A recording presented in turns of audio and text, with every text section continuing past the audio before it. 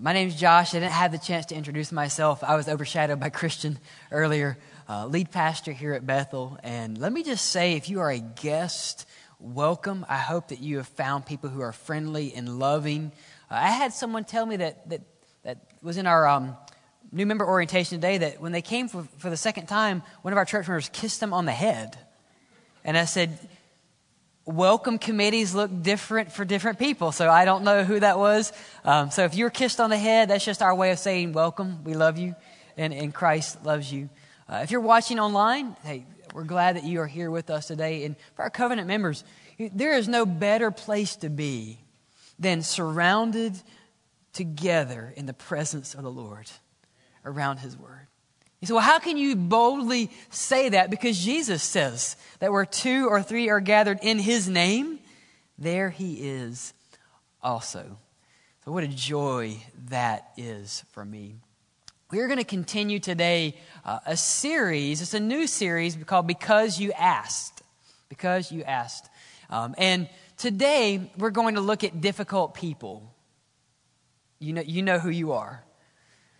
So why am I preaching on difficult people? Well, first, because you've asked me to preach on difficult people. The reason that I think we have that question is because all of us, at some point in our lives, I would even say on a daily basis, struggle with people who are difficult, who are challenging, who create tensions, who are egregious in some aspect. So you're not alone in that. So if you've dealt with, maybe even on the way here, someone who is difficult, you're not alone. So how do we seek Christ and interact with these exasperating individuals?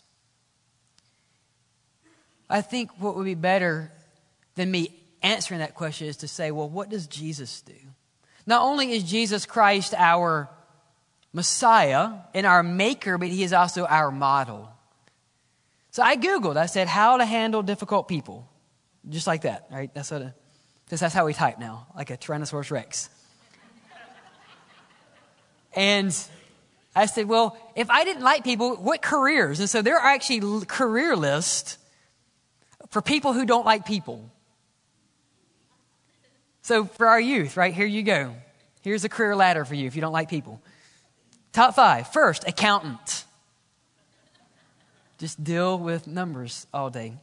Second would be closely familiarized with that is an actuary, someone who deals mostly with numbers and insurance side of that. A third would be an archivist.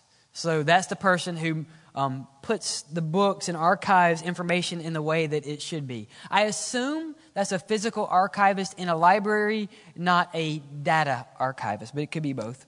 Fourth, and this was surprising to me, a head chef. So if you don't like people, you can just make their food and not have to deal with them. And fifth would be an electrician. You can just wire houses all day or commercial buildings and not deal with people. Now, I began to think about that list and said that's not entirely accurate. Because even these fields have to deal with difficult people. So there is no career that you could choose or even change midstream where you will not interact with difficult people. So how does Jesus do that? He is our Maker. He is our model. He is our Messiah. And so with that, I want us to read through Mark chapter 10. And we're going to read the scripture with a lens on the people that Jesus deals with. So Mark is the gospel of action. It is very quick, succinct, narrative, active points in the life of the Messiah. Of course, you have Matthew, who's showing that Jesus is the kingly Messiah. He is the one who has been rightfully named the King of the Jews. That's why you see the wise men coming. And you have in Luke showing Jesus as a person for all the world, the humanity, the Gentile sympathizer of Jesus Christ. That's why you have the shepherds coming to Jesus Christ in the beginning of Luke. But Mark really has very little dialogue. Mark just gives us, this is what Jesus did, this is who He is, believe Him or not. And what you do with Jesus matters for eternity. And so this is what Mark says, and we're going to read this scripture with a specific lens on the people that Jesus interacts with. Does that make sense? So before I give you difficult people, think about who is active and actively participating with Christ in this passage. So Mark chapter 10, 1 through 10 this morning. He, Jesus, I'm reading from the CSB version. He set out from there and went to the region of Judea across the Jordan. Anytime you hear across the Jordan, he's no longer in Israel. He's across on the Gentile side. And the crowds converged on him again. And as his custom was, he taught them again. Verse 2.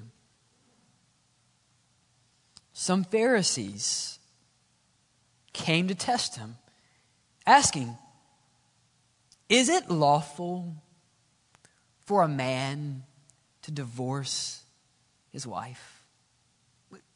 We were wondering that. Jesus replied to them, "What did Moses command you?" They said, "Moses permitted us to write divorce papers and send her away." But Jesus told them, "He wrote this command for you because of the hardness of your hearts.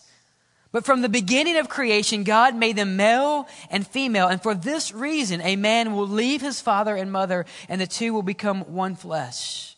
Therefore, what God has joined together, let no one separate."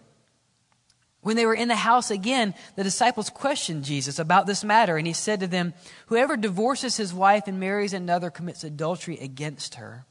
Also, if she divorces her husband and marries another, she commits adultery." Verse 13. People were bringing little children to him in order that he might touch them, but the disciples rebuked him. When Jesus saw it, he was indignant and said to them, "Let the little children come to me. Do not stop them, because the kingdom of God belongs to such as these. Truly, I tell you, whoever does not receive the kingdom of God like a child will never enter it." After taking them in his arms, he laid hands on them. He blessed them. Let's pray.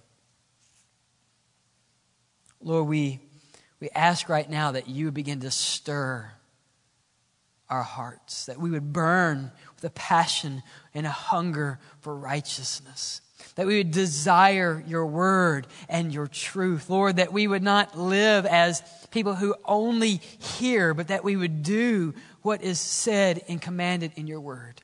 Lord, make us different. Make us right. Lord, for those here who do not believe, who have not committed their lives to Jesus as the way and the truth and the life, Lord, we pray right now. I pray that you would bring them near, that they would recognize their sin, that they would know that you have made a new way for them, and that they would run to your throne where they will find forgiveness and mercy in their time of need.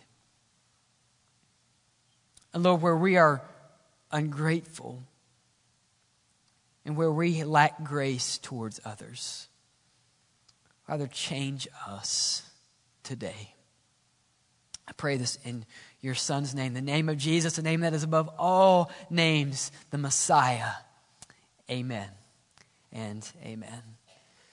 So let's look at the people that Jesus interacts with, because I think this will help us deal with certain groups of people in our lives. Now, this is not a comprehensive list. It's not an exhaustive list. And I would even say the task to preach on difficult people was daunting this week. How do I summarize how to deal with everyone in our life in one message?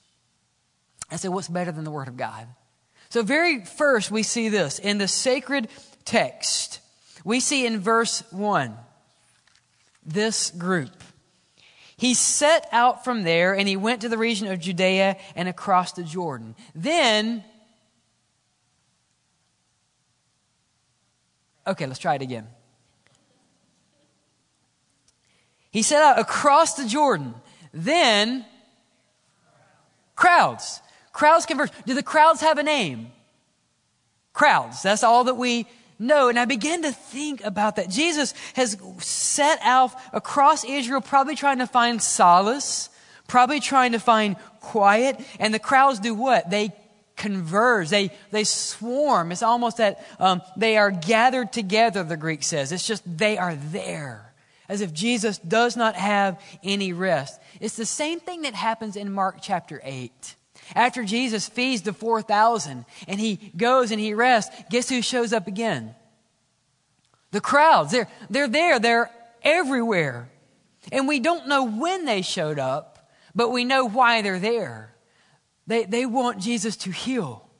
And they want Jesus to speak with authority. And they want to see this prophet, this Messiah who has come from Nazareth, so much so that they will even travel outside of their territory just to have the presence of Jesus in their life.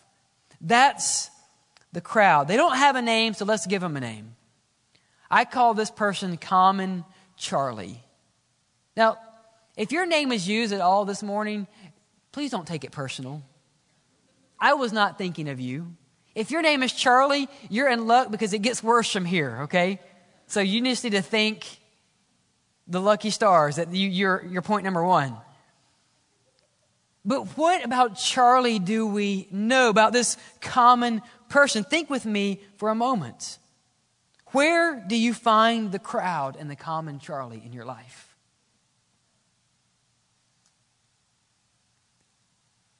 Everywhere. Everywhere. This person is at the grocery store behind you. They show up in the cubicle at work next to you. Maybe it's a classmate. Maybe it's that random person that's friended you on Facebook that you don't have any other common friends. And you're thinking, are you even from this hemisphere? Maybe it's the person that you sit in front of at the ball field or behind. This person is everywhere. What makes Common Charlie so difficult? He is always around. Look at what Christ does. The crowds do what? They converge. And how does Jesus respond to this person? I love how Jesus responds. In verse 2. Verse 1, as was his custom, the crowd converges again, and as was his custom, he does what again? He teaches them. He instructs them. I think that's a great paradigm for how we should interact with people on a daily basis. That we need to be ready every moment. We're going to get to a verse that reminds us of that. You know, Jesus, I believe, purposed in his life to always be a stepping stone for the gospel and not a stumbling block. You say, well, how can I do that? When you check out at the grocery store, Charlie's there. When someone cuts you off in traffic, Common Charlie's next to you. When you lose your temper, the crowd's there.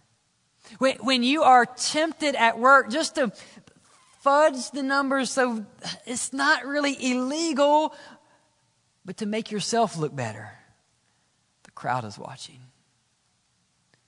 Parents, when you look one way in public, but act a different way behind closed doors, little Charlie's watching. And the reminder in Scripture of how we deal with the crowds who are always there, as Timothy tells us, that we are to be ready in season and out of season, rebuke, correct, and encourage with great patience and teaching. So how do we handle these common Charlies in our life who are always there? Are you ready? Are you prepared? I'm so thankful that Jesus didn't leave the gospel in the synagogue. And when the crowd converges again at the Transjordan, he says, really? I just need some rest. I just fed 4,000 of you guys. Go home. Go. I'll heal you later. Jesus had every right to do that, did he not? Yes. But Jesus was always ready. When they conversed again, he did what? He taught them again. Are we ready? And I was praying through this, and I began to think of people in my life. And this is what the Holy Spirit convicted me of. Common Charlie doesn't need a pastor in his life. He needs you, and he needs your Jesus. My neighbors don't need the pastor. They need Josh. They need a neighbor who loves Jesus and loves them and who's praying for them. Your coworker doesn't need you to call the pastor up and say, Pastor, evangelist, he's ready. They need you to love them and to be ready for them and to pray for them and be a stepping stone to the gospel. How do we deal with common Charlies in our life? Prepare your heart today because they're going to be there tomorrow. Spend time on your knees today for people that you might encounter. And we should just pray daily. Lord, give me an open door to the gospel and give me the boldness to walk through that. Because when they arrive, it's too late. How was Jesus? How was he ready? Because he was abiding in the Spirit. Are you ready for the crowd in your life? Oh, that our hearts would be aflame with the Spirit, that when someone would come upon us, we would give them the gospel. But that's not the only difficult person. We could just leave it at crowds. Some of you are fearful of crowds, and so that is enough in itself. But wait, there's more. In the crowd, we see another group in verse 2. Hidden, maybe passive until the opportune time. Look at verse 2. Some Pharisees came to test him. That's how they talk. And they probably asked the question this way: is it lawful for a man to divorce his wife? Because Pharisees like to be heard. And when they ask questions, they want to make sure their questions are heard. You see, Pharisees are peculiarly grumpy people. And so let's give them a name. Let's call them critical Christines. Critical Christines. I've already talked to my wife. I am not using her name in any of these examples. And so the stress is removed from her life. But what are these people? How do we interact with them? You see, this person is someone who is sharp, intuitive, and they ask a lot of questions. However, their inquisitions are not from curiosity, but from a critical spirit. That's why they're called critical Christians. We all have those people who are critical in our lives, do we not? This question was not out of curiosity. It's not like they just said, Jesus, we were kind of hanging out and we just had this question. It just randomly came up in conversation. No, Mark tells us exactly why they're asking this. What's the purpose of the question? To test Jesus Christ. So for those who are critical in your life, pay close attention to their questions, because the surface question is not necessarily hostile, but it is definitely a test. Do you ever have people that are constantly testing you? Hey, here's a post on Facebook. See if you take the bait. I know you don't believe it, but let's just see. Or they come to your cubicle and say, hey, have you tried this? Hey, have you made this call? Hey, listen to this joke. What do you think about X? And the question sounds innocent enough, but it's really not. It's a test. It's a temptation. What did temptations do? They lure you away. They detour you so that you lose the main point of your life, and that is to glorify Jesus Christ and Him alone. Now, why is this question such a trap? Let me give you some background here, possibly. There's a high chance that Jesus has, across the Transjordan, now come to a region called Perea or Perea. And in this region, one of the counselors over the region was Antipas. You might know him as Herod Antipas. And he did something that would not be even welcome today, but he's married his sister or his half-sister called Herodias. And John the Baptist calls him out on it. John the Baptist says, that's immoral. That's not godly. We know you don't believe in our God, but still, whatever God you believe in, that's still not what you should be doing. And so John the Baptist is pushing back on Antipas. And you know what happens to John the Baptist? He was beheaded because he spoke against that illicit affair and now illicit marriage. So it's possible that Jesus is in that region. And so the Pharisees are saying, Jesus, what do you think? Oh, by the way, your cousin died when he answered this question. What do you think?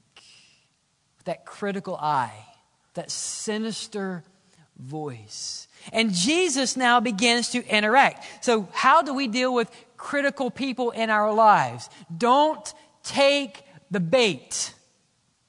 Don't share it. Don't like it. Don't engage it. What does Jesus say? Look in verse 3. Jesus replied to them, well, you guys like the Pentateuch. You are learned men of the law. Tell me, what did Moses command? Right?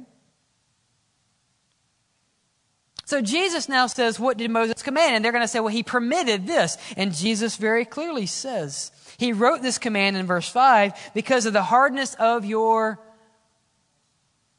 heart. Critical people have critical hearts. And so how do you deal with critical people? You engage the heart. Because it's a heart condition. It's a heart issue. And Jesus addresses that. He does not flee and he does not fight. He addresses the heart because that is where the cold, calloused, critical nature comes from. So when you deal with critical Christines in your life, speak to the heart. They do have one. It's just difficult to get there. You see, they speak of, well, Jesus, this is commanded, right? And Jesus says, no, this is permitted. Why? Because of the hardness of your heart. The Mosaic provision was meant to limit a problem, not license a practice. So Jesus addresses this main issue, and I would simply suggest to you that a critical spirit is self-defeating. So if that's you and you're just a critical person and all you can think of is to nitpick. One commentator said this about a critical spirit. He said, you don't learn how to fly an airplane by starting with the crash manual. You don't deconstruct how to be an airline pilot with first following the instructions for the crash landing. It's self-defeating. How do you deal with critical Christine? Address the heart. Now let me kind of take a left turn really quick and speak in an aside. I don't have time to actually just walk through this passage, but some of you are divorced in this room and you're thinking, man, this is such a harsh word from the Lord. Let me tell you what Jesus is doing here. For those who have been divorced, the intent of Jesus' teaching is not to shackle you with debilitating guilt. If you're divorced or if you're divorced and remarried, you're thinking, oh no, I have transgressed the commands of Jesus Christ. The question in this day where divorce was rampant because women had little or no rights and men could just kick them out on the street. And Moses says, okay, at the very least, because of your hard hearts, I'm going to limit this. You can't just kick your wife out on the street. In the day of Jesus, someone would only get divorced if they already had the marriage pre-planned, the next marriage. So Jesus is saying, no, I'm calling you to a higher commitment than any culture would ask you. And let me remind you too in Scripture, if you're still struggling with, I still bring the guilt of being divorced and I don't know if I'm accepted, listen to this about the Gospels. No one that has ever sought forgiveness from Jesus Christ in the Gospels was ever refused. There is not one person, you cannot find someone who came to Jesus Christ, not a Pharisee, not a tax collector, not a thief and a criminal on the cross that came to Jesus and said, Jesus, forgive me, where Jesus refused. That is His grace. And so if you're living with that guilt of a second marriage or a third marriage, you can now live out the calling of God to commit to that marriage and seek forgiveness where it is found. Does that make sense? I don't want to just gloss over that and leave you with that hurt there. I want you to know that Christ loves you and that he can restore you through that. Deal with the heart. We see another group of people in verse 13. So Jesus deals with the Pharisees. He addresses their heart. And now here again we have people bringing little children to Jesus in order that he might touch them. But the disciples rebuked. We'll get to them shortly. So, following the crowd and the criticizer, we find rapid succession another group in the audience. Now this group is very needy. They can't feed themselves, possibly. They can't even change their own diapers, some of them. But they live in anonymity. Because what is the name of this group? Children. We don't have a name. As with the crowd, we are not given a name. This reminds us of their informal, anonymous nature. Now, I just simply call this group needy Neds. Needy Neds. And so to make a point about the status of this group, typical ancient understanding of children and the attitude of young children was that they were less important than adults, and thus important teachers should not be bothered by less needy or more needy, less important groups. So that's why the disciples act in the way they do. They say, Jesus, you are important, and this group is needy. Don't spend time with them. And needy people not necessarily have to be children, do they? Because all of us have people in our lives that are just extremely needy. I remember having a friend she's now passed away and she's with the Lord. But she was always in need. Always in need. And every time she would call, she would be in a panic. Every time she would talk to me, it was an emergency. Everything was urgent. Everything in her life was for my immediate attention at that moment. So much so, she would call me out of breath. Hey, Pastor. Hey. And after 5 minutes where I just talk her down from the ledge, I'm like, okay, what do you need? I need a ride to the grocery store. And I'm thinking, you called me at 10 o'clock at night? And I just begin to think, Lord, if we're honest, needy people are draining on us. And Jesus does not abandon them. He does not dismiss them. But Jesus speaks directly to these children. I begin to think, Lord, how would you address my friend who is constantly in need? So let's look how Jesus deals with these needy children here in verse 13. The disciples said, leave them alone. Jesus was indignant and said to the disciples, let them come to me. Oh, and by the way, in case you didn't get the rebuke, disciples, the kingdom of heaven is for them. That's what we call a Jesus bomb.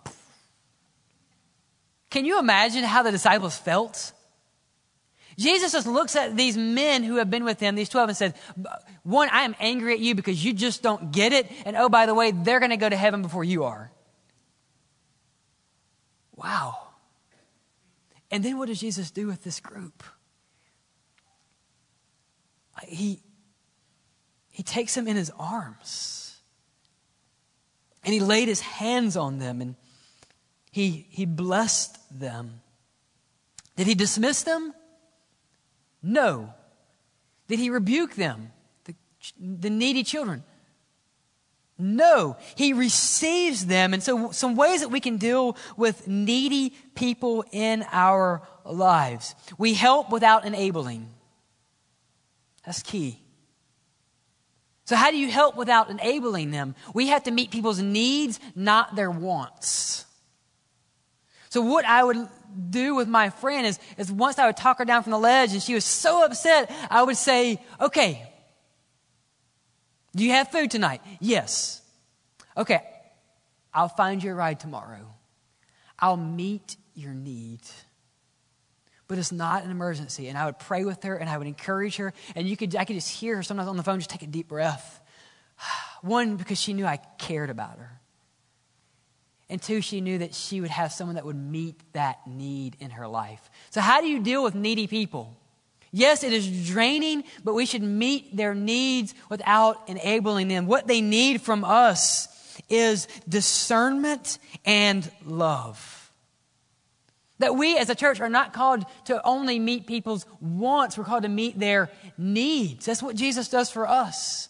Are you not glad that Jesus meets your needs and not your wants? Praise God, He doesn't give me everything that I want. My life's already a mess sometimes, and it would be such a greater mess if He gave me what I wanted. Because I would never have salvation if I had what I wanted. How do we deal with needy people? We serve them, we love them, and we meet their needs. But there's another group here in this narrative. We have these children who are in this emotionally needy group, but we have the disciples. Now, let's not forget this piece of the puzzle. The children were pressing upon the Messiah, and the disciples were not silent. Their response? Shoo, shoo. You don't understand how important our Savior is. And if you did, you would then understand how important His 12 friends are. Oh, but that's me, by the way. So, run along. See, this is what we can call the elitist Eric. And I've already had his permission. It has nothing to do with Eric. I warned him. But these people, in that moment, because the disciples, their voice betrayed their elitism, did it not? It betrayed their exclusivism. They felt like they were somebody. When you get to the throne of Christ, God is no respecter of persons. God doesn't care who you are. He just simply cares who you know. Do you believe in His Son, Jesus Christ? So how do we deal with elitists? And we all know someone who thinks they're better than you, who simply doesn't have the time for you, or who doesn't want the inconvenience of you. That's where the disciples were. And it was cultural and it was natural and they felt it was the best thing. Hey, they were protecting Jesus. Jesus, you don't have the time. Run along. And Jesus just speaks to them directly. It was as if the disciples were saying to these kids, God doesn't have the time for you right now. Maybe we don't say it like that, but have you ever had someone say, well, I just don't feel like I can go to that church? Oh, that breaks my heart. Because I want to say, look, we're not anyone special. We're sinners just like you, and the same grace that's offered to me can be offered to you. And I just want you to know, if I have lived my life in a way that I've made you feel like I'm better than you, I'm sorry. Because that's not the way that we should live. How should we live, and how do we break down these barriers? How did Jesus respond? How does Jesus respond right here in this scripture? First, He becomes indignant. So the word indignant means that He expressed displeasure rather than brooding about it. Some of us, when we see injustice, something wells up within us, but we stay silent. Jesus does not. Jesus speaks to these people. So I believe that His irritation is at their failure to learn and their self-centered attitude. I believe Jesus is looking at Peter and saying, come on, Peter, really? We all know how many times you failed. And that whole rooster thing's coming down the pipe. But how quickly, if we're not careful, we feel like we're somebody. Look what position I have. Look at what car I drive. Look at how many Bible verses I know. Look at me. And God is saying, no, that's not what the kingdom is about. So how do we deal with elitists? We must speak up and speak out. That's called church discipline. I heard someone say this week, I've never judged anyone outside the church, but my job as a Christian is to judge inside the church. That we should expressively forbid injustice, favoritism, classism, racism, elitism. And if we stay silent when these things happen, especially in the community of faith, you might as well sanction it. Listen to what the half-brother of Jesus would say, James. He would say it this way, do not show favoritism as you hold on to the faith in our glorious Lord Jesus Christ. You see, this has no place in the kingdom of God. Rather, every person, regardless of status, must come to Jesus like a child, empty-handed and fully dependent. How do we handle elitists? Speak up and speak out. One more group. We haven't read the passage yet, but we're going to. You know the story well. It's a rich young ruler. Mark does not tell you that, but Luke tells you that he is a rich young ruler. And in verse 17, he was setting up on a journey, and a man ran to him, and he knelt down and asked Jesus, good teacher, what must I do to inherit eternal life? And Jesus says, why do you call me good?